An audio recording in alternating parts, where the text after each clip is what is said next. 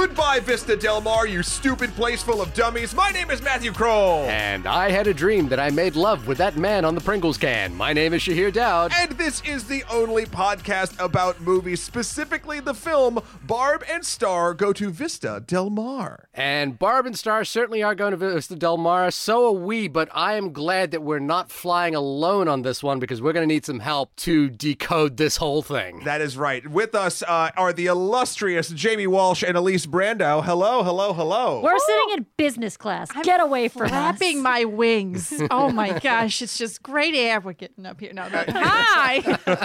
Hi, guys. Thanks for having us. Just so the listeners can kind of paint a picture at home, I'm on Skype in my closet, and the three of you are in the same room together, and I feel like, and this is the bubble, right? When people talk about the bubble, this is what they mean. You guys are in the bubble, and I'm out of the bubble. This is our bubble. It's This us is three true. and a cat. And And a it cat. smells so bad. What is life like in the bubble? It smells good. Oh no. It's all right. It's all right. Shihir, you do look like you are sneaking a hostage video out of wherever they're keeping you right now. I know. I'm just gonna hold up like a dated newspaper right now, but like, yeah, because I'm very hairy. But you guys are looking great. But there's such a sheen. It's such a shine. There's such a glow to me because I just woke up from a nap. To be honest with you, that's there mainly it what is. it is. It's the main beauty It's the secret. glow. Yeah. But just so we can clarify this, just so we can dismiss any claims of non-safety compliance here, you guys have all been in a bubble for the last year. Is that correct? Yeah, Yeah. pretty much. So what does that entail? Do you guys watch movies together? You hang out? Yeah. Dinner parties? Tell No, me no, these no. stories because I'm jealous. Oh, no, you should have stopped after number 2 because it's hang out together and watch movies. And that's pretty much it. The first few, I would say, months. The rivers flowed with White Claw. Movies all the time. Yeah. Lots of laughter. There was at least one dance party. But now rivalry Things and got jealousy has tough. set in, and there are We're going to have to people- vote. We're going to have to vote one of us You're off gonna the island. always get Matt on the ground trying to fix our DVD player. Okay. Yeah. You're pretty gonna much now get us constantly. Matt spends about half get the time under mad a table. about Settlers of Catan, and then like trying to figure out dinner, and then look, if we Mostly could just it's- get to coffee in the morning together, it's been good. But It's no pretty one good. No one's killed anyone. No, Not yet. Not Not yet. that we're Not gonna- till after not that- this podcast. Not that we're going to report. And Elise hasn't figured out yet that when she goes to sleep, I clip parts of her hair off and sell them. So I got another couple months. For what? For like fertilizer? Well, okay, all right. So for I also other want to dolls. preface, besides being my illustrious bubble, and actually, side note, we are all in the same room, like we said. This is the first time my equipment has been hooked up to 3 microphones in over a year, and it is not happy. It can't handle. So it's actually not the equipment. I don't know what it is, but Windows is doing the thing where it adjusts levels on its own. So if you hear anything weird, audience, I'm terribly sorry. We tried getting it working. Right now, I'm watching the levels like a hawk. You know what? I think I understand why it is Matt is always at your DVD player. It's all the picture is being painted in my head of how it all happens now. It's really this. It's on all fours. Matt- He's got a really good it's- Spider-Man stance, and he gets down there and he makes that thing work. Technology I've seen not him in that working Spider-Man is outfit. Matt's old man in the sea. He's just every computer is a swordfish strapped to the side of his boat, Fair. and he's fighting off tiger sharks. It's also like a Christmas story. It's like the dad in the furnace. It's like always. Like there's something in our house that should be simple, and it just fights Matt to the death. and we don't help at No, all. we're just like, oh We're no. horrible. This is all terribly true. Do I use a butter knife? But speaking of, well, you've both been on the show before for different episodes. Elise, you were on for Ocean's 8, I believe. Correct. And Velvet we used to do. Buzzsaw. Are you not? Yeah, that's right. You How can I replaced me forget? on How that can one. I? Yeah. How could I forget Buzzsaw? We're supposed to. Oh, I guess so. And then Jamie, you've been on multiple times, and then Elise, of course, you too have been when you used to do your Speaking of Carrie podcast. You did it out of this very room. The Sex and the City. So you were no stranger to this, but the reason we wanted to invite you on for this film was because, to be honest, your joy about it was infectious. And it was quite lovely for me. Shahir, I'm going to tell you the story because I didn't even tell you the Regale story me, my yet. son. So, okay. we were doing our 2-step plan of going over, not doing anything, and then figuring out what movie we're going to watch that we've been doing for the last year. We're fine. And yeah, everything's fine. And basically what went down was we were going over some stuff, and then I was like, I forget if I brought it up or someone else did, but the name Barb and Star came up one way or the other. And both Elise and Jamie just lit up like fucking Christmas trees and were so pumped. Elise, you'd watched it twice at that point. Jamie, you'd watched it once already. Yeah, I'd watched it that one time on Elise's second time. I'm surprised this wouldn't come up earlier. Matt, I'd already seen it when you mentioned it to me, and I was surprised that it wasn't like a immediate recommendation in the apartment. I tweeted at you guys immediately upon seeing it. So all of this is to say the excitement was real and the hype was intense. Raw. And I was very excited to watch it because I always love it when people are like super pumped to. You're never excited when I'm excited about a movie, Matt. I just want to point that out. I want to point that shit out right now, all right? I mean, people. No. And I am excited when you're excited, except when you're like, this movie is a 9-part documentary series where each part of it is 7 hours long, and you have to watch it in non-chronological order or it doesn't make sense. Can we do that by Thursday? and I'm like, well, no. The man knows how to have fun. Yes. What? You know? This is what I do. This is what life is outside the bubble is like, people. I just want to point that out. All right, fair. You're in a closet. I'm in a closet right now. I have not left this closet in a year. Remember how you said that there was an important call going on in the other room and you had to be quiet? There's actually an important scientific call going on in the other room. Hey, everybody listening, this show's already going off the rails, so buckle up. Oh, good. So regardless, and Shahir, you had already watched this movie, and upon viewing it, I guess we'll just sort of get into it right away, right? Or do you have anything you want to talk about first, Shahir? Well, before we get into it, I thought we could plug a couple of iTunes reviews we got this week. One that I think will pertain particularly to this episode. The first of which was just a lovely review from a listener who said, I recently discovered the podcast because of the Star Wars podcast from several years ago, but I definitely recommend listening to it. These guys have lots of good and hilarious opinions. I disagree. Interesting guest, possibly. We'll see if that word checks out tonight. And fabulous picks for movies to talk about. Thanks for bringing some joy into the world, just discussing movies for everyone to hear from a newly avid listener in Bolivia. That's lovely. That's cool. lovely. But this is the review that I really wanted to point out, and I will point out that I actually sent this review to the person in question in this review so we could all have a good chuckle about it. But yikes! And this is a 1-star review, by the way. I got a 1-star. Oh, yeah, baby. Star. Shots fired. Very bright. Cannot believe I listened to a full hour and a half of a man lecturing Be Kind Rewind's host, the iconic queen of old Hollywood history, about why she was wrong to dislike Mank. Incredible. And I will point out, I did send this along to Be Kind Rewind, Izzy, who's, like we love chatting to, and we hope we'll have you back on the show, just to point out this review. And she, like me, was kind of like, I don't think that's what happened on that episode. When you sent me that review, I was like, when did that happen? But I'm excited about it because I feel like we should own the role as mansplainers, and there's no better movie like Barb and Star Go to Vista Del Mar to become fully ingrained in the mansplain position. I disagree on a lot of different. What do you disagree about? This is going to backfire pretty hard on you. Matt, I'm saying here, don't take the review seriously, buddy. Just run with the mansplaining. No, isn't that not the point? Like I'm just curious. I wish there was actually they're probably not going to listen again, huh? No. I was going to say I would email us in onlymoviepodcast@gmail.com and let us know the precise point. Well, to suffice to say, at least I don't believe that's what happened on that episode. But if it is, we apologize for of course. We apologize for mansplaining it away. Take a listen to the Mank episode if you haven't already. It's a good one, in my opinion, because of our guest Be Kind Rewind, who is a fantastic video essayist on YouTube, and we will endeavor to do our best to offend as many people as possible with this and future episodes. If you would like to write us in to tell us about said offenses that we have made, please email us in at onlymoviepodcast@gmail.com. Hit us up on Twitter at onlymoviepod, and don't forget to rate and review us on iTunes. That's right. You just did a reel a bunch of times, like so many times fast. You have like my level of energy right now. You took 2 steps forward and 1 step back like 5 times. Where did I go backwards, buddy? Okay. You are shifting side to side a lot. Look, One thing What's about in being that in the flavored closet, water? I will say I dance a lot during the podcast, so you guys can't see my feet, but I really do have a two-step working out right now. Oh, Gotcha, I get it. gotcha. It's a Get little- those steps in. Yeah. How else are you going to do it? My mom goes around in a circle in her house because she can't go outside, and then her hip hurts, so she starts going the other way. I would So, totally do that. I Just get it. the cord on my headphones are not that good, not that Fair. long.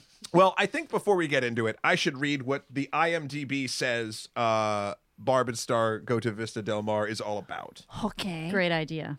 Lifelong friends Barb and Star embark on the adventure of a lifetime when they decide to leave their small Midwestern town for the first time ever.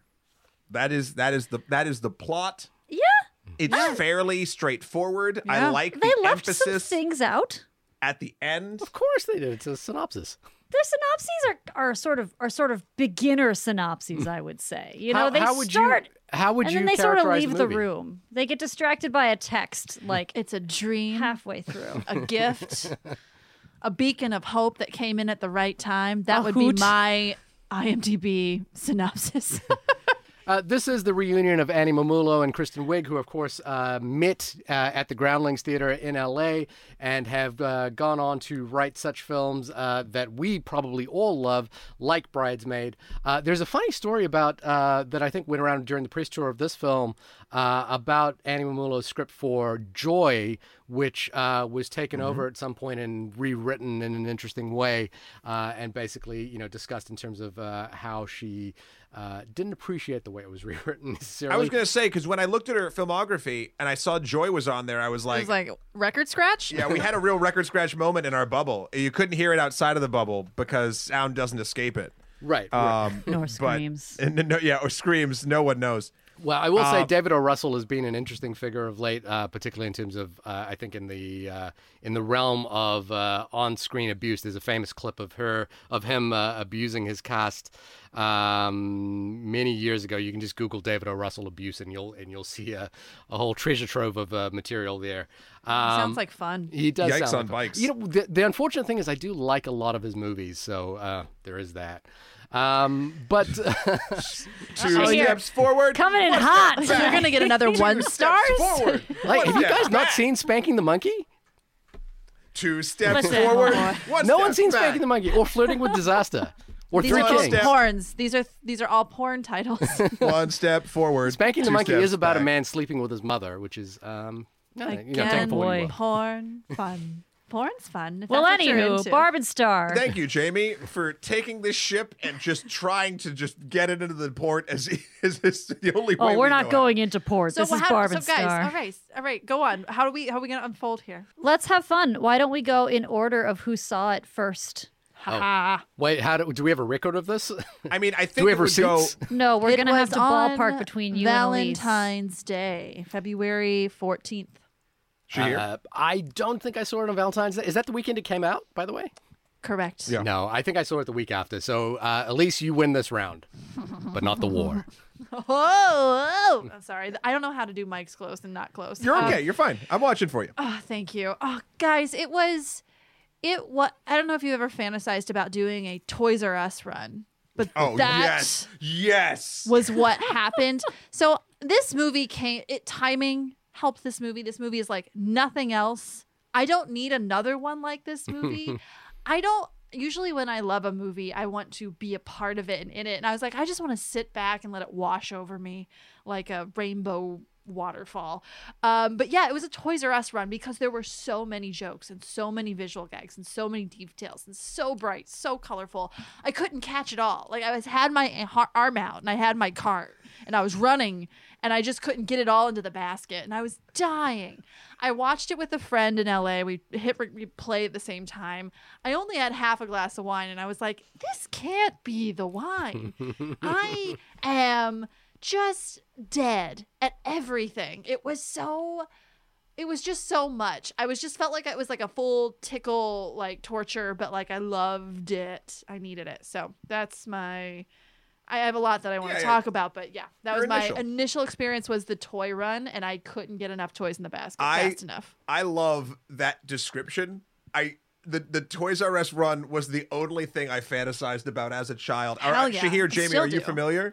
I think I can gather what it is. I was kept in a box as a child. I don't You understand. didn't listen to You were music either. It Kept was on a weird. boat. Yeah, Jamie's had a little Raised by interesting wolves. upbringing. I'm fine. And selkies. I'm and fine. Stuff. I love You know. No, but like just running, I totally. Oh, that is such a good visual for the experience. Shahir, buddy. So I saw this a couple of weeks later, probably, and I thought it would be a fun date night movie inside my bubble. But I have seriously misjudged the humor quotient inside my bubble because nary a laugh was had when this movie was viewed within my bubble by both myself and my date, who is my wife, of course. Not to say, in principle, I couldn't see the funny. Like, I did get that the jokes were working, and I was enjoying the kind of visual panache of all of this. Josh Greenbaum, who's the director, actually directed a fantastic documentary about called Becoming James Bond, which I've seen a couple times. And it's funny, I always go out to watch his films because I have a good friend whose name is Josh Greenbaum. Josh Greenbaum. That's and what so I was just thinking. I was like, I have been our watching editor Josh friend made this? Greenbaum's films in order to text my friend Josh Greenbaum just photos of his directorial credit and say, hey, here's the other one who's doing better than you are. Just to fuck with him. Josh is such a sweetheart. I know, he lets me do that. Weird small world. Elise, before a while ago, I was trying to very loosely behind the scenes try to set you and Josh up. Not the director of this film, our friend Josh Greenbaum. What? Yeah. Never mind. I remember that. I don't think I've ever met this person, No, you but I haven't, remember but a Josh is conversation awesome. about Shout this. out to Josh. Anyway, it'll be weird if he listens to this. No, it'll be great. Do you know what? I'm going to it. send this to him as well. You should. Listen, Elise lives in Astoria. She's very pretty. I think Josh is actually partnered up now. It has been That's for why some I time. stopped because Josh, I make a really good second wife. I still live in Astoria. That's still true, correct? Yeah. Yes, correct. Wait, what happened? Do I still? No, so Shahir, so it wasn't hitting for you, or and Yeah. for- So going back to Barb and Star, I generally found like there's a lot about this that I like. First and foremost, comedy centered around middle-aged women. We don't see a lot of it. You know, these two obviously very little.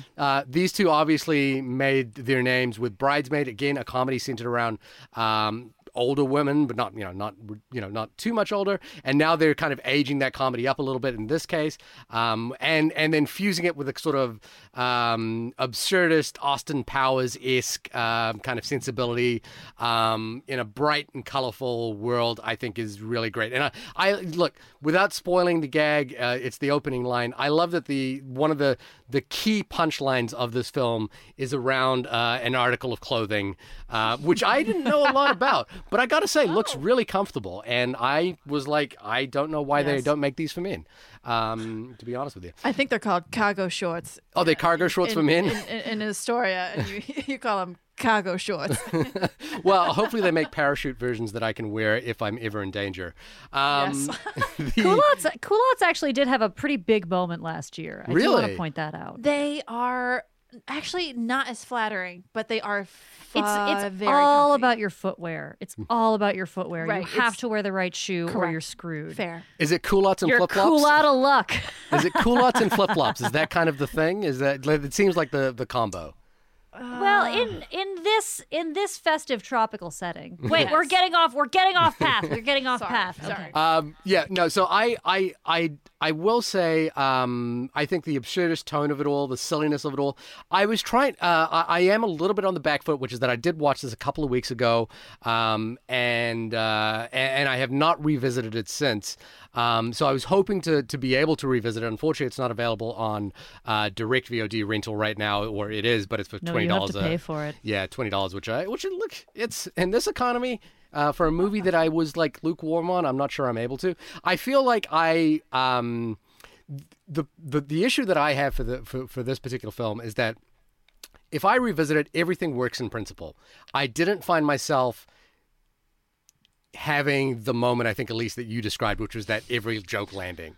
I think if I was to quantify it, my feeling is the combination of the funny story of these two friends who are like having this experience of visiting this tourist resort versus the Austin Powers-ish story. There was probably some kind of mismatch in there where it wasn't lining up for me, but again, in principle, I can see this working, and there's nothing about this experience that I can say doesn't work well, except for one thing, which I will get into in spoilers. Okay.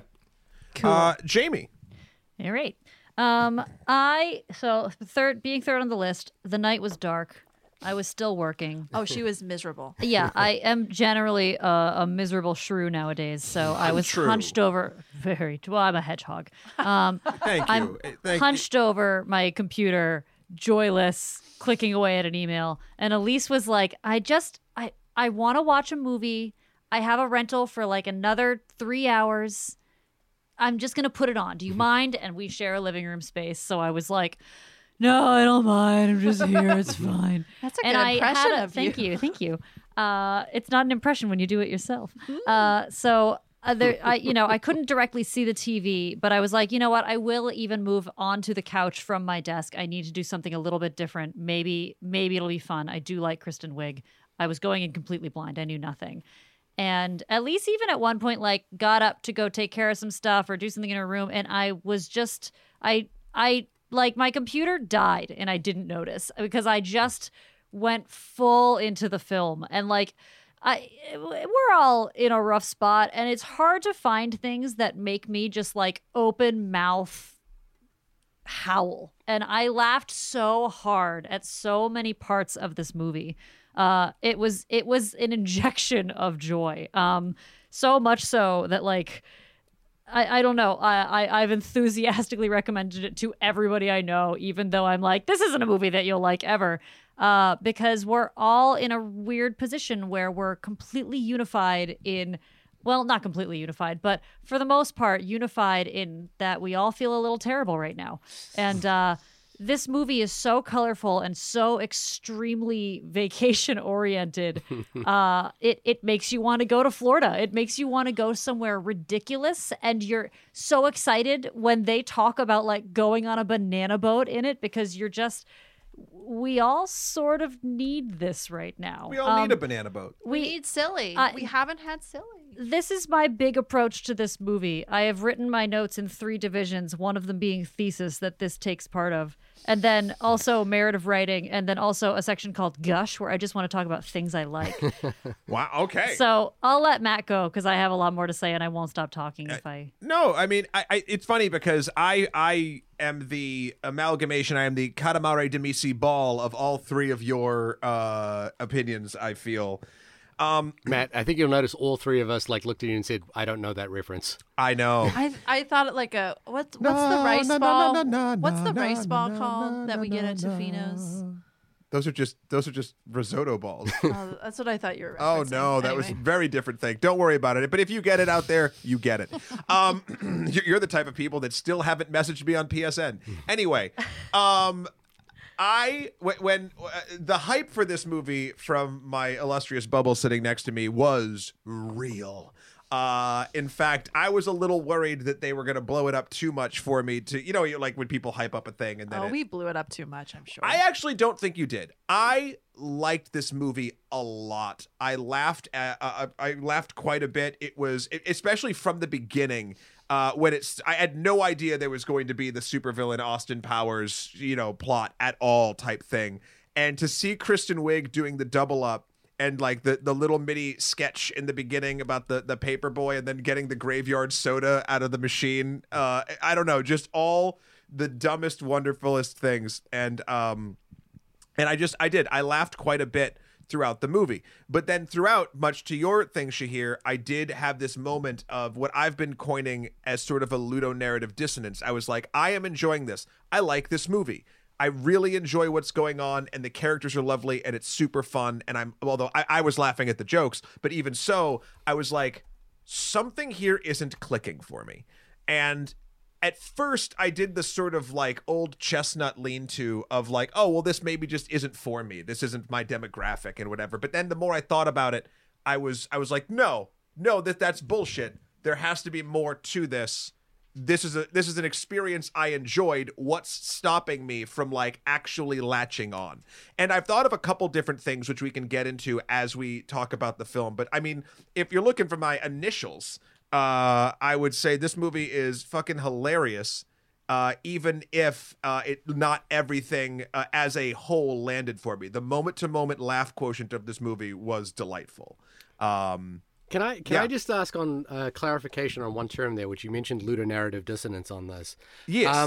Which is typically associated with the sort of conflict between video game mechanics and video game narrative. Can you explain how you're using that phrase in the context for this movie? I would be happy to.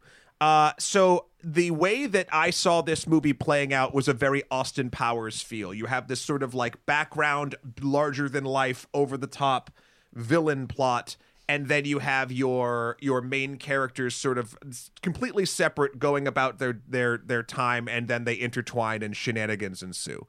The way that those things sort of are set up in the movie didn't quite make, not that this movie is farcical, like there's no question, which is why I was like, oh, it doesn't matter that it didn't make sense, but it's asking you to believe certain things and care about certain things from the structure of this as the scaffold as of the plot of this like supervillain arc, which again, knowing me, is my favorite part, but then it didn't really seem to tie together at all. It was just sort of a means to an end. It actually didn't even seem to fit really well in the farcical world. It just was there as opposed to like carving out a niche for it. So I felt like the experience of what, and maybe this is to my own expectations, but like it's set up and you're like in your head, or at least for me, I'm ingrained. Austin Powers, got it. Farcical villain, got it. It's going to tie in. It's going to do these things. And then it doesn't quite do that, which again is not the movie's fault. It could be my sort of expectation I put on it. So the type of film that was presented to me throughout didn't deliver, at least on the standardized version of that. And that's where I felt like the dissonance happened between my expectation of the film's mechanic versus what I was actually seeing. It's not a perfect terminology, but I couldn't figure out. I couldn't figure out a better way to sort of put it. Because again, I like it very much for its parts. It's just when it all comes together, there was something that was scratching at me, being like, why isn't this locking in like a farcical film like an Austin Powers or something? So we've mentioned Austin Powers a lot, and I think that's like really just. Especially you even have like Kristen Wiig is this isn't a spoiler, but like Kristen Wiig is also playing the villain in this movie. Like there's a lot of comparison you can make with how the writing goes together with Austin Powers, which is that intensely inane world where everything is a joke in every minute. Like you couldn't compare this to Dumb and Dumber because Dumb and Dumber, Lloyd and oh god, it's been a long time since I Jim saw Carrey. it. Yeah, Harry and Lloyd. Harry and Lloyd. They exist in a world, and everyone else is existing in a different world. They are in a microcosm. And in Barb and Star and Austin Powers, every single person is in the same universe in this, and that it's all parody all the time. I think that's a pretty valid point that you're making, in that there's a sort of a lack of elegance in how the plots come together, the antagonistic plot and the and the main plot of our two protagonists going about their days. But I don't care. Exactly. No, perfect. Actually, that's the thing. I guess for me, the thing is, I think the writing, even if the film didn't quite land for me, I think the writing in terms of weaving in those two stories is pretty smart. You know, like starting with the Austin Powers mosquitoes thing and then landing back to Barb and Star, who are these two furniture salespeople, you know, who refuse to leave their job and have dinner parties at their thing. Work. It kind of feels like the two analogies we're using here is it's Austin Powers meets Fargo at some point, you know, like that's the kind of the two worlds. And that makes sense. And in a way they, because it is absurdist, because it's silly, it's the other films that it kind of reminds me of are, you know, and Will Ferrell is a producer on this, is the slightly more absurdist Will Ferrell films like Step Brothers, like Anchorman, you know, which have those sort of flights of fantasy as well. So it's despite that, I actually think the writing on that level works pretty well. Like I kind of enjoy the weaving of those two stories together. I think that's where I disagree. I mean, I just, that was, everything else worked. Like you said, Shahir, you weren't like laughing out loud. I was laughing out loud throughout this thing. Whereas the way that the supervillain plot is sort of attached to this movie, I think when the three of us were talking before, I equated it to the reason why Dr. Evil works as a person. And I would even argue, well, there's sort of two things with the writing, but like, I would argue that Kristen Wiig's character is just as funny as Dr. Evil, but there's two sort of problems. One, in Austin Powers, the script sets up Dr. Evil as a presence, not just is there. Like, the world understands Dr. Evil, therefore we accept Dr. Evil, where here, the world never even interacts with Kristen Wiig's character. I mean, really, until the very, very end. No, the hinge of the two plots is Edgar. Should we, by the way, are we okay to Yeah, we're say starting to get into spoilers, now? but I'm Okay. even talking about the world. Like, Edgar's the bridge. I really think it's maybe how it's filmed. Like I or just like the directed, like they don't care. Yeah, they don't care. Yeah, it's the thing. It doesn't really matter. They don't care, and they don't. And it's more. I think this is just a very unique thing. It's a character study, and you see these two people that they can find joy anywhere, and they love each other so much, and it's like an evolution of their friendship because they go on this new journey, and it takes them closer. And it's anything to put these two beaming, happy, clueless, joyful people anywhere. And that's just like, they'll do anything to make that happen. And usually I would be really pissed if like the antagonist didn't work or line up or sync or latch into the rest of the story.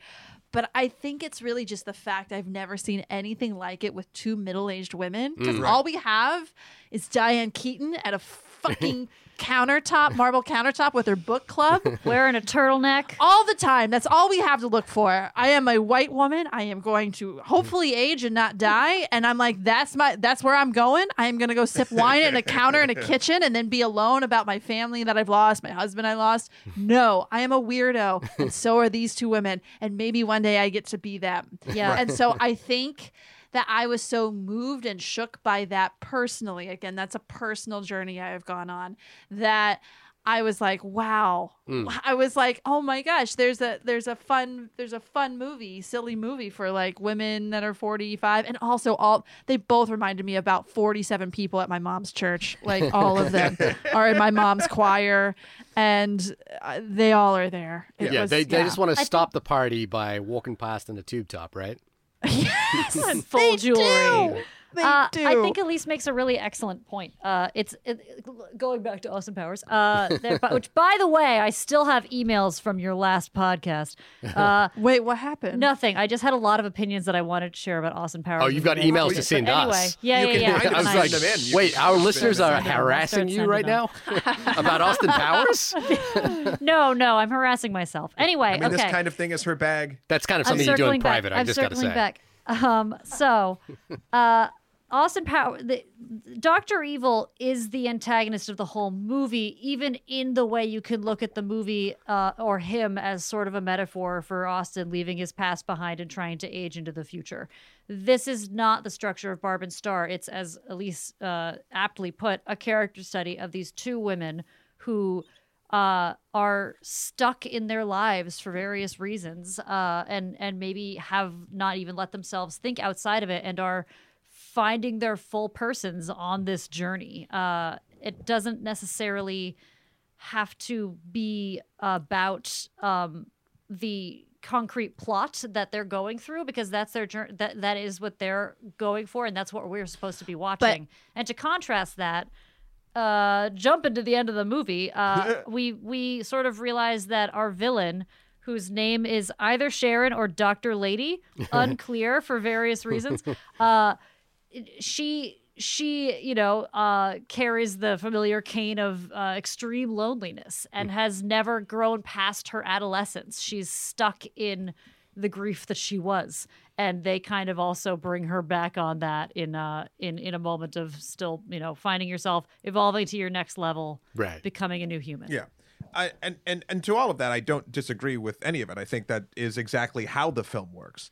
My thing was, it was just sort of like, if you're balancing all your, I do talk a lot about plate spinning, when a film can balance a lot of plates, different things going on at the same time. Yeah, you love that expression. Yeah. It's a good expression. It is. We all are, and mine are falling. Anyway. What? No, we'll catch them. We're fine. That's what bubbles are for. So, the way that like these sort of these different plates are spinning, some of them felt like they weren't even like, I don't know, in the same. Not even some of them. I think that's where my thing is. It just didn't feel like it was in the same orbit. Like the rules of the world, which again are farcical and are wackadoo out of the park. It just the scaffolding didn't always match. Again, I feel like I'm harping on this too much.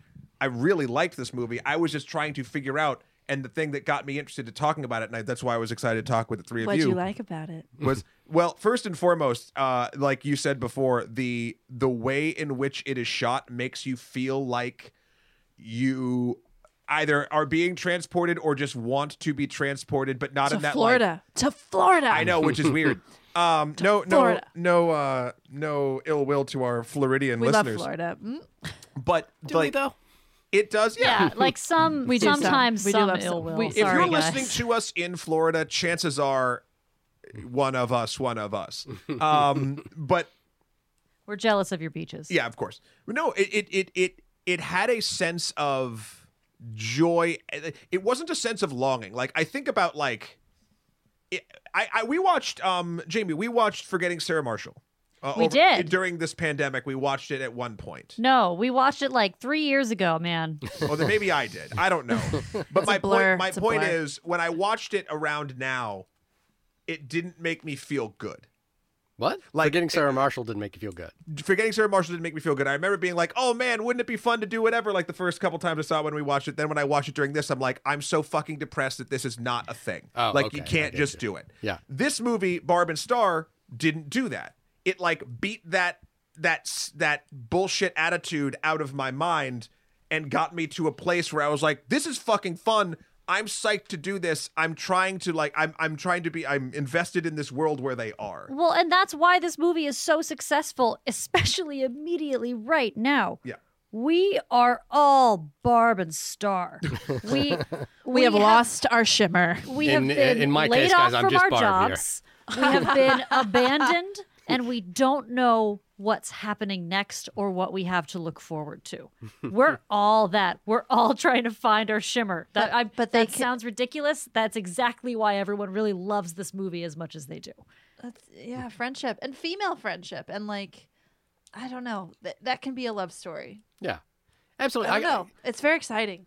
Well, I mean, I want to say a couple of things that I really loved about the movie. And, like, first and foremost, it's a weird thing to say, but I was just like, I love that Star fucks in this movie. Like, she just like, straight up fucks. And it's like, it's not a deal. It's not a thing. It's just like, yeah, no, we're going to fuck right now. And I was like, I'm here for this. I love this. And she's completely positive about it. Yeah, it's totally six positive about it. I love that. I was just like, very cool. I like seeing Damon Wayans Jr. in this movie. Funny. So funny to actually watch. And this kind of brings me to maybe, and to be fair, I sort of, despite kind of not having a lot of laughs, I think I was still in admiration of the sort of just going for an absurdity of the whole thing. You know, like the mosquito plot, just redoing it. I think maybe in terms of like, we shouldn't compare it too often to Austin Powers, but we're going to, is the repeated gags in this case didn't land for me in the way that I think Mike Myers has that ability to like beat a dead horse till it's really funny, which is like, you know, like dressed as the dead horse. Yeah, you know, like in this case, I'm thinking about the I didn't really see a turtle joke. It didn't quite, like, the repeated use of that didn't quite like hit for me. Fair. Okay, you're allowed. That's allowed. But I want to point to one thing that I think really, I was like, struggling with, and I thought about this a lot with another film that came out at Christmas this year, and this is gonna, I can see right away that I will get either a lot of hate mail for both these comments, but when has that ever Okay, stopped this is going to you? be strike 3 for Shahir. Yeah, I'm tonight, out. by the way. Hey, in the reviews, Look, I'm out of the everybody, bubble already. Why bother holding back at this point? In the reviews, everybody, can you just call out people by name and not just group it all together? Oh, this is what's bugging you? You're not sure if it was me or you? Oh, no, I know it wasn't me. No, I'm just saying whatever you're about to say next. Well, I was thinking a lot about Happiest Season with Kristen Stewart and Mackenzie Davis. And I thought a lot about, when I watched Happiest Season, how much I was feeling that Kristen Stewart was was playing like she was in the wrong kind of movie. And that she wasn't, in my opinion, suited to the kind of comedy that really worked. Like, Mary Steenburgen is in that movie, and she's amazing. Like, she's amazing in everything. But it's just like, she knows what kind of movie this is and knows how to play every note in that movie so perfectly. And almost everyone in that movie knows how to play every note. And it was just sort of like, Kristen Stewart is kind of like doing kind of a drama in the middle of this like silly comedy. And yeah, she's kind of a dish rag for the whole thing. yeah, and it's like, and I was just like, and it's just like this one thing in casting that just kind of like puts me out a little bit. And I'll say the same in this film, which is that as much as I think Jamie Dornan is kind of delivering what is God. needed, he's not the right person to be in this movie. You're wrong. You're wrong, Shahir. This is all the people. Again, email us everything in is onlymoviepodcast@gmail.com. I Put said Shahir like in the 3 subject line. times during. I said so many times when we were watching how great it was to see him cast in this after he's been only a series of over-serious sociopaths. Yeah. Like, even from a meta And then that perspective, one I was like, this is stock hot perfect. Irish barn guy. Like, that's the only other role he has. Like, this is great for him. I was delighted to see him in this. Who would you want to see? Who would I want to see? I want to make sure. So, for example, I was thinking about Chris Hemsworth in Ghostbusters. You know, like in terms of like knowing too comic. No, but I think also knowing the kind of movie he's in and being able to play it. I think is it Marlon Wayne or Damon? It's Damon Wayans Jr. by the way. I think you could put Damon Wayans Jr. in the Jamie Dornan role. Like, I think Damon Wayans Jr. kind of knows how to play this movie.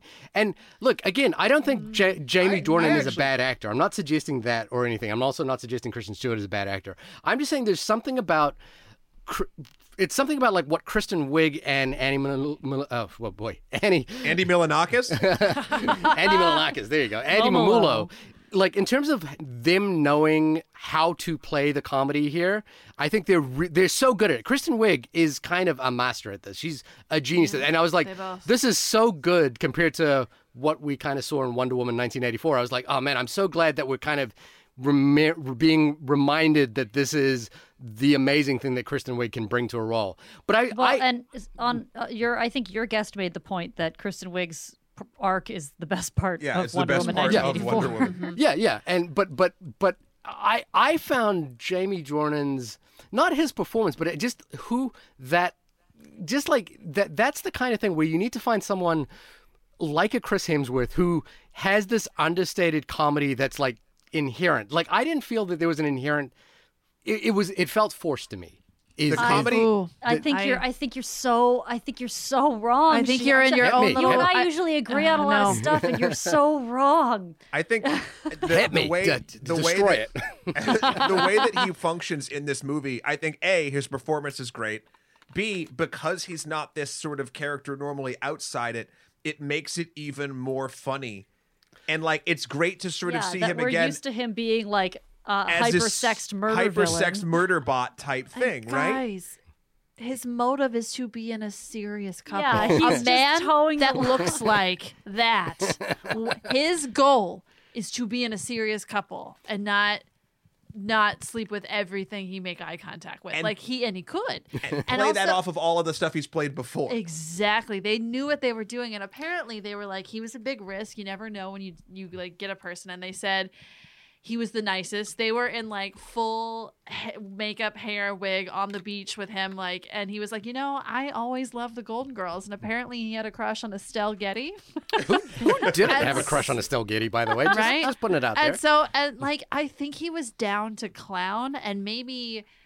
I don't know. He crushed it for me. I think maybe it's because I didn't expect it, and maybe that's why all of this works to another level, is because of my expectations. Like, I expected a lot from them, but like I didn't expect to just drown in happiness. I don't think like he's not delivering. I really do want to make that clear. I don't think he's not performing or giving it his all, or it's kind of all there. It's just, for me, the casting is like 1 degree off.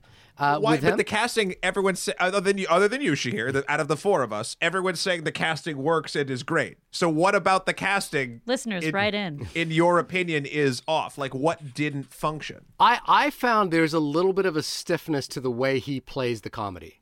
Like, I found like it's not a natural fit. Like, I didn't get the sense that he was a natural comedian in this, where literally everybody else is. And I think And I think while that could be kind of funny in this film, it's not a role that like, he is doing musical bits. He is being silly. He's reading the books. He is crying or getting really upset when he loses his belt. He's kind of he is supposed to be a farcical comedic character, and I didn't feel like that it was kind of the exact calibrated performance for that. And it's not. Again, it's not him personally. It's not the strength of his performance. I think it's just the casting of it. Whereas, like, I was like, when Damon Wayans Jr. was on screen, I was like, yeah, that's that guy. That's the comedy that I think this film should operate on. And I just found that, for me personally, and I know I'm outside of the bubble on this one, but I will happily live outside the bubble on this one, that it was not quite the right person in that role. He was almost like the ingenue.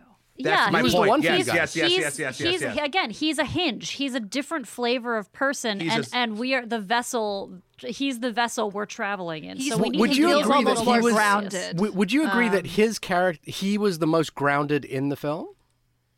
Yeah. Like, and I think the problem there is that, for me, his character was supposed to be farcical like the other ones, and he was kind of, I guess, kind of like Kristen Stewart in Happiest Season, which was like, it was like kind of in a slightly different movie. No, he doesn't. He's not farcical until he's pulled into the world of Barb and Star, and then he becomes farcical. But he lives on the world. He lives in the Sharon world. Like, he lives in the his character. I'm talking about his character is just a guy who wants to be in a serious official relationship. It's also a little bit. His character is a little bit like. Seth Green is like Seth Green in Austin Powers, right? Like, he's a little bit that character in Austin Powers' lair. Okay. Yeah, and like, I'm just talking about the difference in calibration between Seth Green in that movie and Jamie Jordan in this one. It's just, it's literally, we had the same conversation about Hugh Jackman in Real Steel. It's like 1 degree off for me, where I kind of go, I think this could work. You do not start a Real Steel Shahir, you're allowed to say this opinion. There's a lot of spicy energy in this room, and also on screen tonight. But we're gonna take that opinion out back and shoot it. Just kidding. I'm kidding. Listen, I'm already outside the bubble. I'm gonna stay out here. I don't want to go back to Austin Powers, but I do want to but you have 4 emails. Stepping stone of Austin Powers to compare it to something else that I just read this comparison, but someone mentioned Elvis movies, where in Elvis movies, he's like picked up and dropped into tropical scenes where he water skis and does all this fun stuff in a tropical scene where everything's a little more fantastic and everything, it's the resort movie. And that made me think of Happy Days and the ever classic jump the shark moment that happens in Happy Days. And I think one of the reasons we see a movie like this where they go to Florida, they go to this destination work, is because they can kind of get outrageous with how much is happening in a touristy Florida coast. Like, they amplify everything so much that it's almost like an acid trip version of a vacation, and they use that kind of special film. This is a specific kind of movie energy to get a little more of their inanity off. They even kind of title it that way, even though this is not a sequel to anything or a special. Barb and Star go to Vista Del Mar. It feels like an add-on to an original title. Right, like Linnet Part 6. It also kind of has some nice is it pentameter? Like Barb and Star go to Vista Del Mar? Yeah. And they said if they make a sequel, it just has to rhyme with Barb and Star. Yeah, so they have to find another resort or another place to go that rhymes with Barb and Star. Exactly. Now, I haven't seen Airplane in its entirety for eons, so I can't remember, but that is what they referenced a lot in making this film. And I'm curious, have you guys, is it fresh on your Airplane, mind? I have seen, not recently, but I saw it, the last time I saw it in a theater. Val Kilmer in that movie kills it. What is the antagonist like in that? Also, I think the problem with the antagonist I'm thinking of Top Secret, not Airplane. My bad. The thing with the antagonist where I think like it could trip people up or it'd be like, well, why is this lopsided? Is because it's the first person you meet. So that's who we're supposed to have. We're supposed to care a certain amount because Kristen Wiig, and then Barb and Star don't actually meet her until like Act 3. Right. Yeah. We don't, and I liked the beginning because it's like very like Paperboy. No, it's a lab. Oh, she's evil. Oh, she kills people. Oh, and then we jump into the story, and let's see how that ties in. Yeah. I don't know. The absurdist. Oh, you guys, they did so much visually. Yeah. So much visually. Yeah. And I wonder how much of it was done where like, okay, this is our set. This is the scene we have to do. Like when Jamie Dornan hates everything and he falls back onto the bed and then his legs fly up and come out into the frame. Like how much fun they had going in and out of frame and with what was around them. And like the artistic direction, the production design. You know, this movie can't get nominated for an Oscar. It can't get nominated for anything because of when it was released. Well, for this year. I don't think next year either. Why? I don't know. It'll probably be not promoted for an Oscar around that time, unless. But there's very few films in February that. It could be. It certainly could be, but this is not. I read. I think it was in New York Times. It could not be. The New York Times interview with them. Weird. But they did try to get the song. Boobies nominated for an Oscar for best by what was it? Somebody Cheese. Richard Cheese. Richard Cheese is classic. When I saw Richard Cheese pop up in this thing, that was a happy moment for me.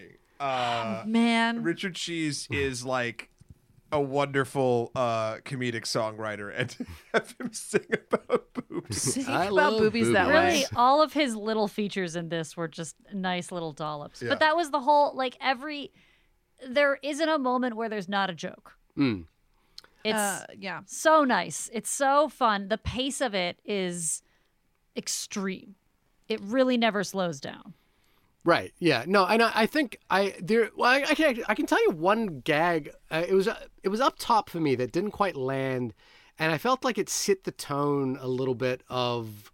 Like just feeling a little bit of whiplash for like not having the comedy land was when they arrived at the hotel, couldn't realize they'd booked at the wrong hotel, go to the other hotel, and then it's sort of like a sad moment. Then they go back to the other hotel, sit in the pool, and then end up getting a suite. And I was like, what was that entire diversion? What was the point of that diversion? Because we never, it's that sort of, that Mike Myers thing of like, is this gag going to come back at any point? Are we going to reference that old hotel in any way? And I was just like, I was just kind of, I felt my brain kind of trying to figure out that moment because it's a long diversion. Like we spend a bit of time going to the old, to the shittier hotel, and it doesn't really go anywhere, and the gag doesn't pay off in any way that's like, funny.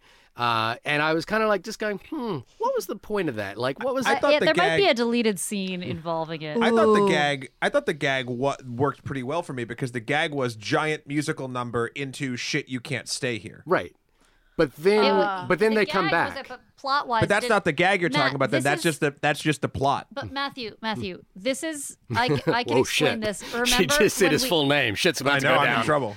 Remember when we watched Devil Wears Prada? Yes. And you got mad at the scene where Emily got hit by a car because while it was dramatic, it was unnecessary. Sure, but the difference is we already have the payoff. The joke is that they did a big musical number and now they can't stay at the hotel, where literally her getting hit by the car does absolutely nothing for that plot. But He's neither still mad does about it, them by the having way. to You go can to the tell. hotel. Except- I made him except- pay for Devil Wears Prada. I was that excited to watch it. Devil Wears Prada was an enjoyable film to watch, but had problems.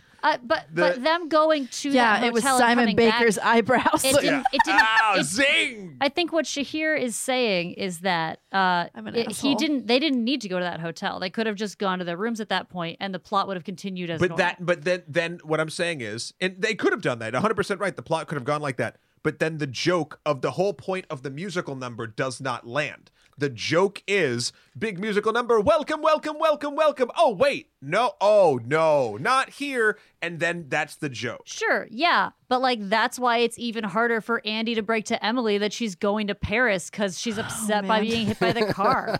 No, but different. I can't get behind this. I'm sorry. right. I'm right. Look. My point here is there is a sense to this that it doesn't really matter. It ultimately it doesn't really matter. I just found that was one where I was like, this is a lot of work for kind of a sort of a little bit of a half gag, and I'll then bet it's on the cutting room floor. and then I'll the bet- work to I'll get bet back Lady from Doctor that point, goes there. yeah, and the work to get back from that point seemed like sort of superfluous. Like they just end up going back there and then getting a room, and it was like, oh, what was the thing here that made this sort of like this gag needed to stay in? Because I was like, because the payoff was, and there was a few times where I kind of felt that. That sort of whiplash of tone. But again, ultimately, part of me is saying, fundamentally, still love a comedy about 45-year-old woman. Still want that. Still. But you also said you didn't laugh. I didn't laugh. Well, didn't laugh a lot. Did you do this? Did you do this? Did you go? That's funny. I think I did sort of like, huh. Oh, all right. I will say one other thing in terms of context. We were just talking about like going to Florida and that sort of thing. One thing that I kind of was really curious about is that this is also a film that I feel would really play well in a packed theater. Like I was wondering about that. Yeah. I think this is a movie that really sells to a big crowd and to a crowd that's like there for it. You know what I mean? Like the analogy I had in my mind is I went to both opening nights for Magic Mike and Magic Mike XXL, and I was Bless you. and both those movies fucking killed like on opening nights. You know what I mean? I bet. No, I think you're totally right. I think I needed this movie now in my heart by like drinking wine while my friend in LA was drinking wine and we pressed play at the same time. I'm going to go out on a limb and guess who that friend was, by the way. Oh, was it Shalia? Yeah, of course it was. Friend of the show, Shalia Evans. Shalia Evans. I don't even know your friend circle that well, but I was like, I know who that person is. But like I do think it would have been neat to hear a laughter just like come from different sides of the theater and like, sweep over it, and like groups that you were like, is this gonna pop with everyone? And then everyone just like, and it's also a movie that I think benefits from like people laughing at the wrong moments. Like it's a theater movie where like it doesn't like people should be shouting at the screen during this thing, kind of thing. It's that kind of movie, and I think in that environment, maybe for me the laughs would have come. We were both tired sitting at home, and we had some high expectations to be entertained, and we just kind of were tired, But I was like, you suffered from that thing when two people watch a movie and just it doesn't quite hit the two people the way it needs to, and then later in your life you watch it with someone else and you're like, this is amazing. Yeah. That's happened to me. Yeah. So I kind of think that there's that about it as well, for me personally. I get that. That makes sense. Elise and Jamie, I know you have notebooks. What else can we hit on this from your perspective? I want to make sure we have enough time. Am I allowed to cuss here? I'm not. Am I? Yeah, you are. No. Okay. Fuck yeah. Fuck maybe. Poop. By the way, I'm completely in the Captain Underpants world right now, so all of my cuss words are Professor Poopy Pants. Love Poopy and Dookie. This is going good. Green Day album, the second one. We're going there. I'm so. Oh, quarantine's killed me. I don't know. Yeah, what do Well, I one of my have? notes, and I'm so glad that everybody has repeated it multiple times before I even said it, is just the sentence, "This film is about middle-aged women." End of sentence. And that's so great. That's so like, guys, great. there's all middle-aged women movies. Like, Yeah. it's usually there's a lot of downers shit that happens. Yeah, it's P.S. I A lot of love you. divorcees. A lot of divorcees, and that's fine. And these two women, the one husband left, the other one died. They have each other, and I feel a lot of women at my mom's level, at other levels, I see it everywhere. The women have the women. Like, that's your team, Yeah. that's your fam, that's your buddy, It's your bubble. it's your bubs. And Kristen Wiig like, fucks. they have a three-way. Guys, you have a three-way with your best friend. That was the sorry, that was the that was a turning point spoiler. for me. By the way, Hey, look, is whatever that happens in the bubble fantastic stays in the scene. bubble. Is all I'm saying. The way that but one thing I really did like about that was when after it happened. The cell phone. Well, that too. But That's the best gag in the movie. But I was- so good. But I was gonna say it also wasn't a big deal for either of them. Like Nope. they're like, oh, it's fine, it's whatever. Yeah, they don't, like, if someone were to yell at them, they'd be like, oh, I'm sorry. Should I go over here? Okay, you have really pretty eyes. And then they leave. Like, it's just like there's never... The only time where they're very verklempt or very, like, doubtful or very, like, oh, I don't know, is when they think they're betraying the other. It's very sweet. Guys, Tommy Bahama. Sorry, that's a spoiler. Tommy, but we're already in spoilers. Okay, all right. Tommy fucking Bahama. Tommy Bahama. I won't say anything else. Please watch this movie, at least for that moment. And I get Shahir, back to your guys' date night, like not being in the mood for it. I also was like, I really wanted this to be great, but I was also scared because I don't know.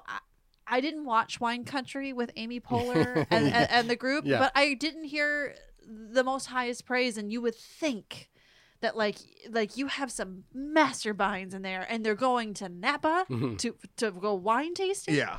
How can you fail? And so like this is like, oh, you have these two behind the wheel and this crazy world. Oh no, is it too good to be true? I think is like kind of where I started. Sure. That I think also catapulted me into all of it. What else can I say about them? I liked that they spent 10 years. Some people were like, took them 10 years. And they were like, we took our time. It's more fun to write when there's no pressure. And they apparently wrote the first draft so quickly and then did table reads. And in Bridesmaids, Annie was actually supposed to be a bridesmaid. Mm-hmm. The film got tabled or got like taken. Like, Yep. Yeah. And so then she got pregnant. 2 weeks later, they're like, no, it's back on. Oh.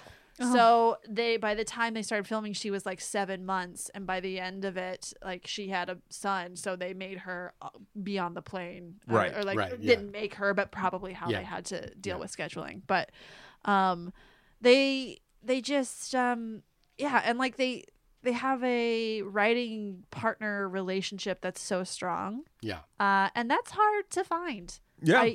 It's like dating, and it's like and certain people are gonna pull certain things out of you, and you're gonna create a certain way with that person and create differently with someone else, and then just be stifled by someone else. And so I don't know. I think there's a real SNL kind of vibe to this as well, in terms of like these are two 100%, SNL yeah. characters that could have come Yeah. from the show that are being extended into a movie, right? Yeah. And the fun Well- that kind of comes with creating those characters. Lasting characters, though, like they've been friends for X amount of time, and you're kind of interested in seeing back. Like, I really like that they don't dig too much into the past, but they talk about their past. Oh, they they talk do. about their exes and their husbands.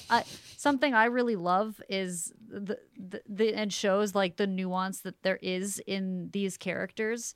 Barb talks all the time about her husband, her late husband, Bob Quicksilver, Yep. who was a rodeo star. And she is scared to go in water. She's scared to do anything. She doesn't want to go on vacation. She has to be talked into it. She doesn't want to change her world. And at first I was like, oh, it's the shell shock of death. I'm sure that'll come up.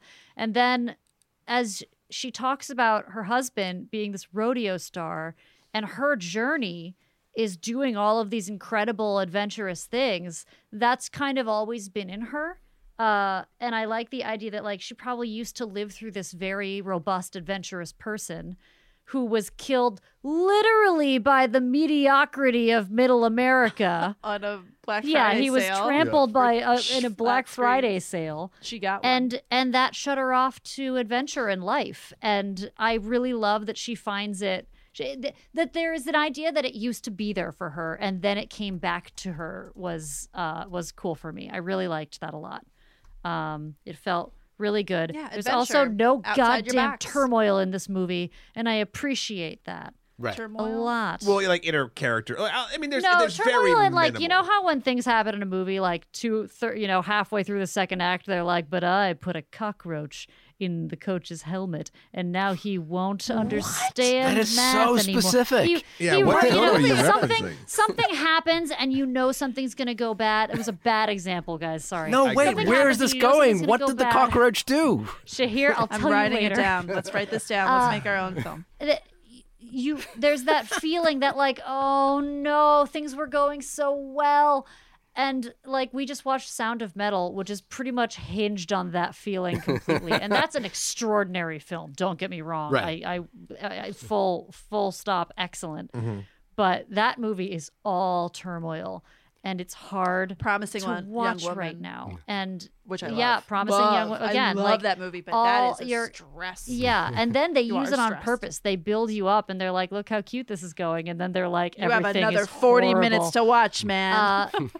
And this movie didn't do that ever. Not No. even once Yeah. is there turmoil, and I really appreciated that. And I think that is what we all kind of need right now. Like, there's that Netflix trend of just like everything everybody's watching is raw fluff. It doesn't matter. It's Raw Bridgerton. fluff. It's That's Emily funny. in Paris. It's substanceless, and people can't get enough of it because we need things that are gentle. I think you're right as well in terms of like they're constantly escalating the absurdity.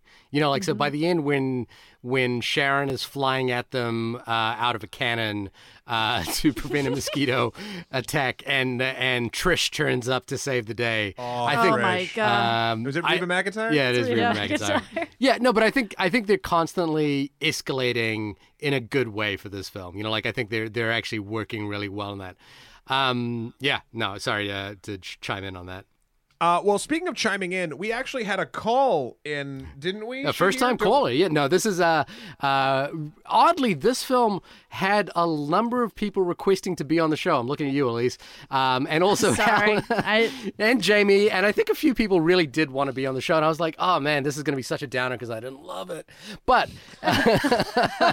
My initial thought of intro was saying, "Shahir, how much did you hate this?" it's weird. Jamie, You know, let's not start there. I will say, well, I'll come to that in my final thoughts actually about this type of movie. But Alan Noah from the Test of Time podcast was eager to be on the show. Unfortunately, we couldn't make it happen because we were as you can guess, we have a full house for this episode. But he was kind enough to actually call us in with his thoughts on the movie, which we would love to play for you now.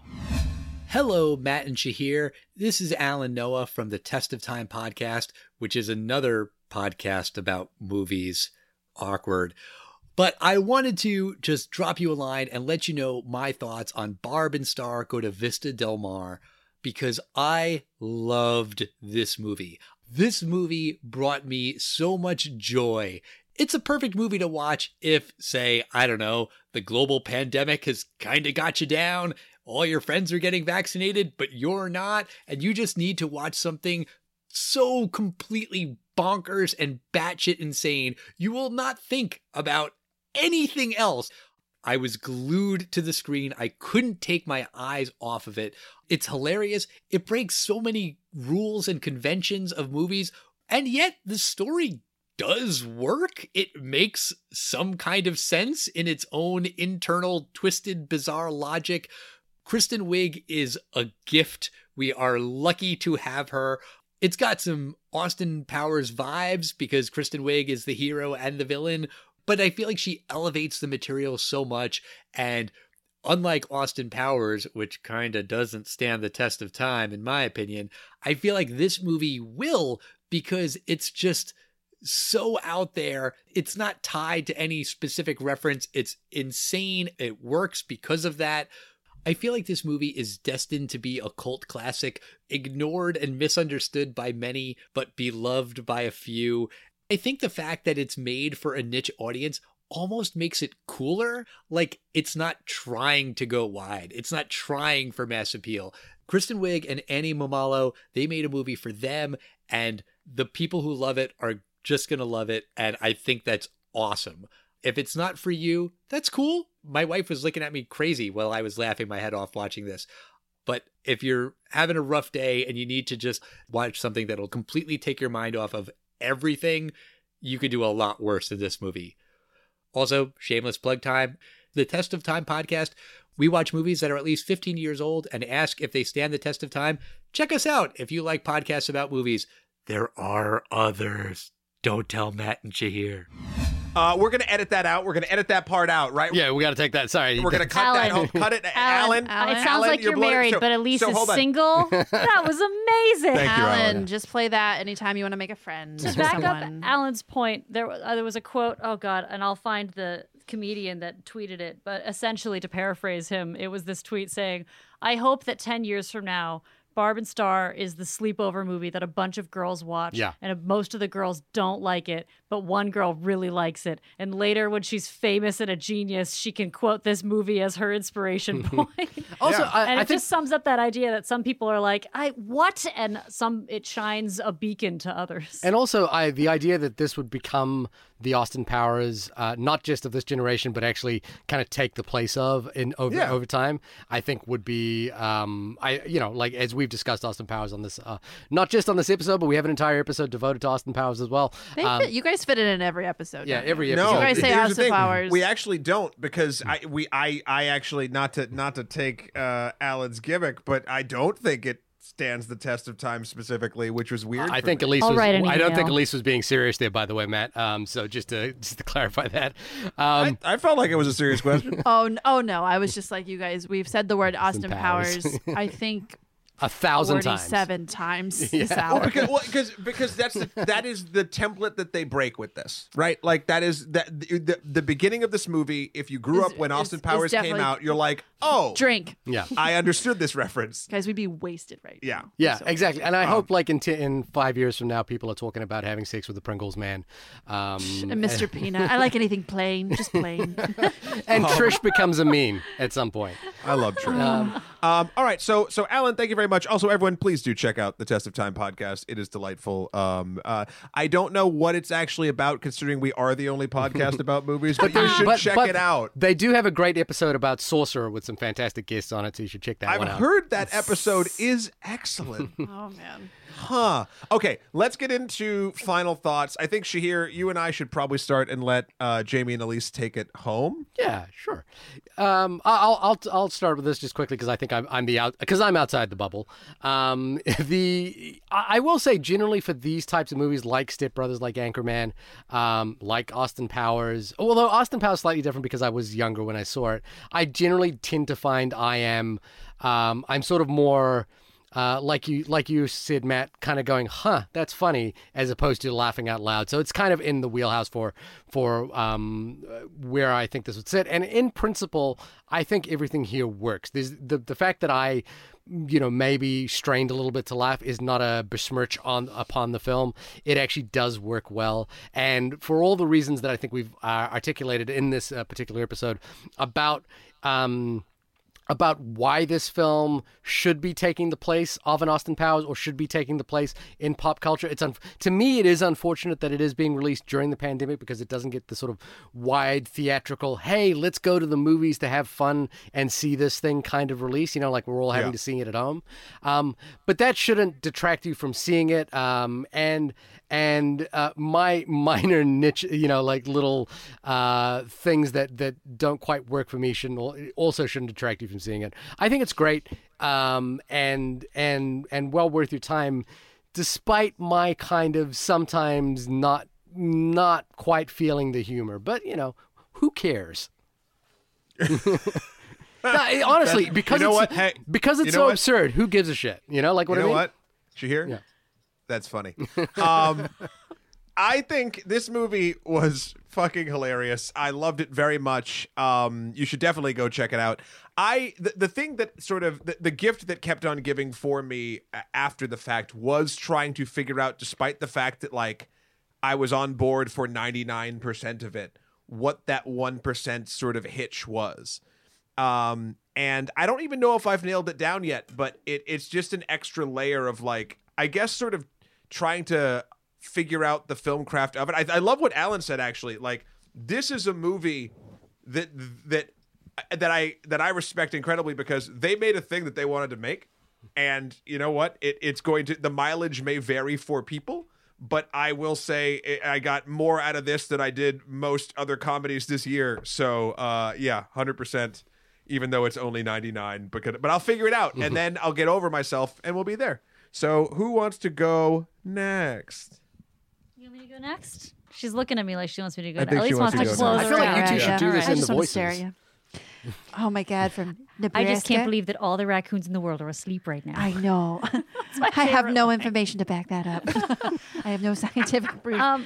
So I, unsurprisingly, fixated on the idea of films being made or broken by when they are released and what's happening. I think that Barb and Star joins a very long line of movies that will either become cult classics or icons because of what they mean to culture at this moment. At this moment, we are in a very bleak pandemic where there's been a lot of sorrow and frustration and lethargy and cabin fever.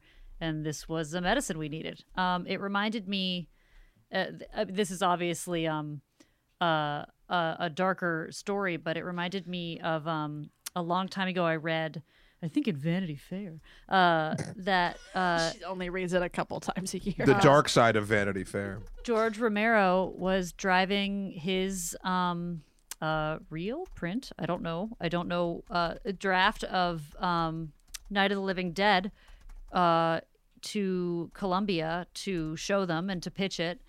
And he didn't really care about the movie. He felt like he had made it so that he could sell it and make money and make more grandiose films that he truly could care about. And suddenly on the radio, it was announced that Martin Luther King Jr. had been assassinated. And he realized that he had made a completely different movie. And the story, focuses around Black protagonists. And that was a big difference back then. And it changed the meaning of the movie, and it made it really, really relevant when it might have kind of gone away as an interesting, scary movie. Another comparison, Mamma Mia opened on Broadway like a week after 9/11. And it ran for 14 years. It did extremely well because people since the Great Depression have been looking for comedy in the face of darkness. And I think that this movie maybe was saved a little bit by where we are now, because I think as funny as it is, we might not have paid the attention that we did at this moment when we all really needed it. That's my You merely Gosh, adopted we should have the ended Barb. there. Now I have to talk. Wow. I think this movie is about caring being authentic to themselves, and not caring about others. And for that, and because usually women like Barb and Star, they care about each other more than themselves all the time, and they care about what everyone else is doing except for themselves. But these two women decided, I'm going to care about what is funny to me and put that first and put that in the spotlight regardless of anything else. And I think that, following their joy on this paid off in a huge way, because I think the enthusiasm you could feel from it about everything that they decided that was in this world and that they would go through, and the tchotchkes. There's so much there. And so that was infectious. Is that the word I'm looking for? Yeah. Sure. And just, and friendship and getting outside of yourself and getting out of your comfort zone, and something we all want to do so badly. Oh, I mean, kind of and kind of not. I don't miss the subway like I thought, but yes, yeah. And you did it with your best friend, and to have friends is important, and that's my thought. All right. Well, this has been the only podcast about the film Barb and Star Go to Vista Del Mar. Jamie, say it like in the accent. Barb and Star Go to Vista Del Mar. Yeah. Oh, there we go. Jamie, We've been living together for a year. Thank you so much for coming on and sharing your joy and your own personal bar. Out of the two of you, I think I would between me and Shahir, I would probably be Barb. I think. True. Where Star Fox. Yeah, exactly. What about you two? Who's Barb and who's Star? Well, I think we fluctuate a lot. Yeah. We trade, and this is a good thing. You and I are very good at supporting the other when the other needs it, and then flipping back when we need to. And we've both taken our steps of needing courage and being brave new people when we've had to. Yeah. Oh and my we've gosh. also I don't know. Well, have we had sex on a slide? Have you? What, with each other or in? No. The same guy? I mean, No, not the same guy. You guys took this in a weird way. Jamie, I will say Sorry. I didn't take anything in any weird way. Don't Anywho. wrap me up we both with him think our as I point to landlord the is screen. hot, and we've thought about the landlord, and we thought about our basement John neighbor. Basement John. John. Wow.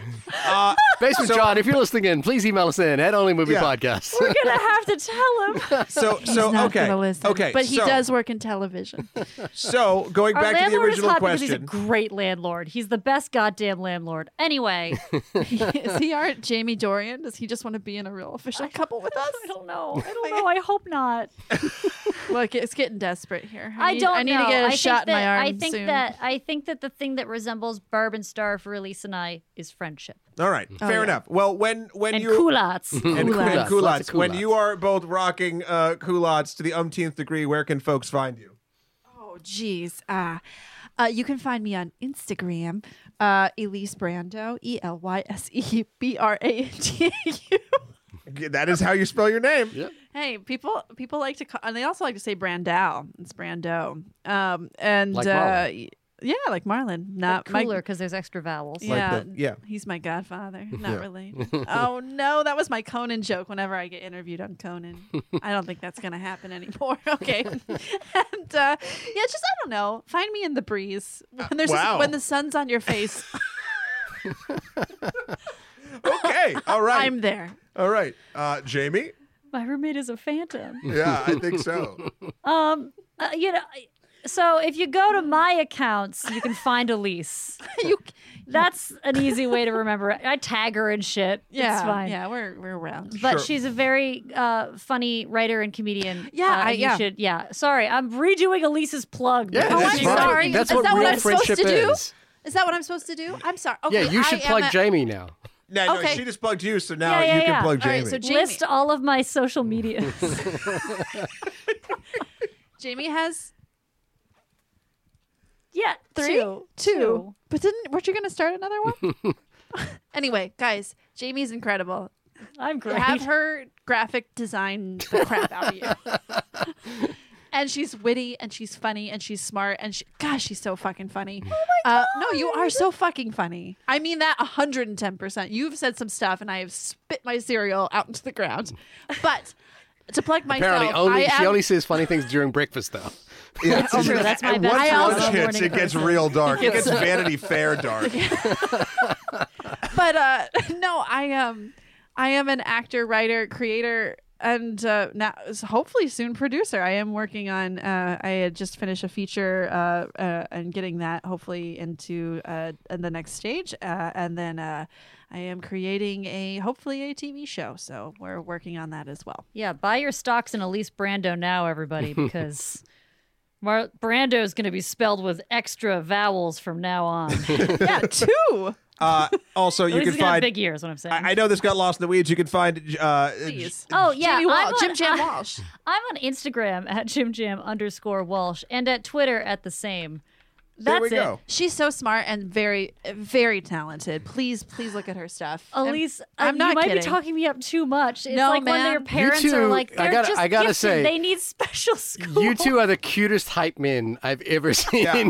for each other. Listen to how the professionals do it, okay? Shahir, when you aren't laughing at funny things, where can folks find you? You can find me living outside the bubble at my website, www.shahirdaud.com. That's SHAHIRDAUD.com. Matt, when you are living in the strangest three-way I've ever seen, where can people find you? You can find us being calm during breakfast and then freaking the fuck out for At the the rest of the DVD time. player under our flat At the screen. goddamn I feel like DVD breakfast player. is where a lot of stuff happens for you guys. Yeah. Over at my website, mattthewkrl.com for my life and works. Also, Skeletor, the number 4, Pierisi on Instagram or at PSN. And then, of course, Emperor MSK on Twitter. Matt, wait, I got to stop you right there. What's the PSN game tie-in for Barb and Star Go to Vista Del Mar? You keep doing this. I'm gonna This is do it not to a you. bit What I is the wanted game? To do. What's the game? The game? Yep, What? what's the game? He's trying to tie a game. Because like, you keep mentioning your whatever movie- PSN. Sure. Is it Okay. Tetris? Is it Tetris? Maybe It's got to it be is Tetris, right? Sonic the No, Hedgehog, what do you got? Let's see. Barb and Star. I'd like a Barbara Star Yoshi's Grand Story. Theft Oh, Auto. Echo the Dolphin. Echo the Dolphin. Oh, None of these yeah. things are about friendship. No, but they're about like the ocean.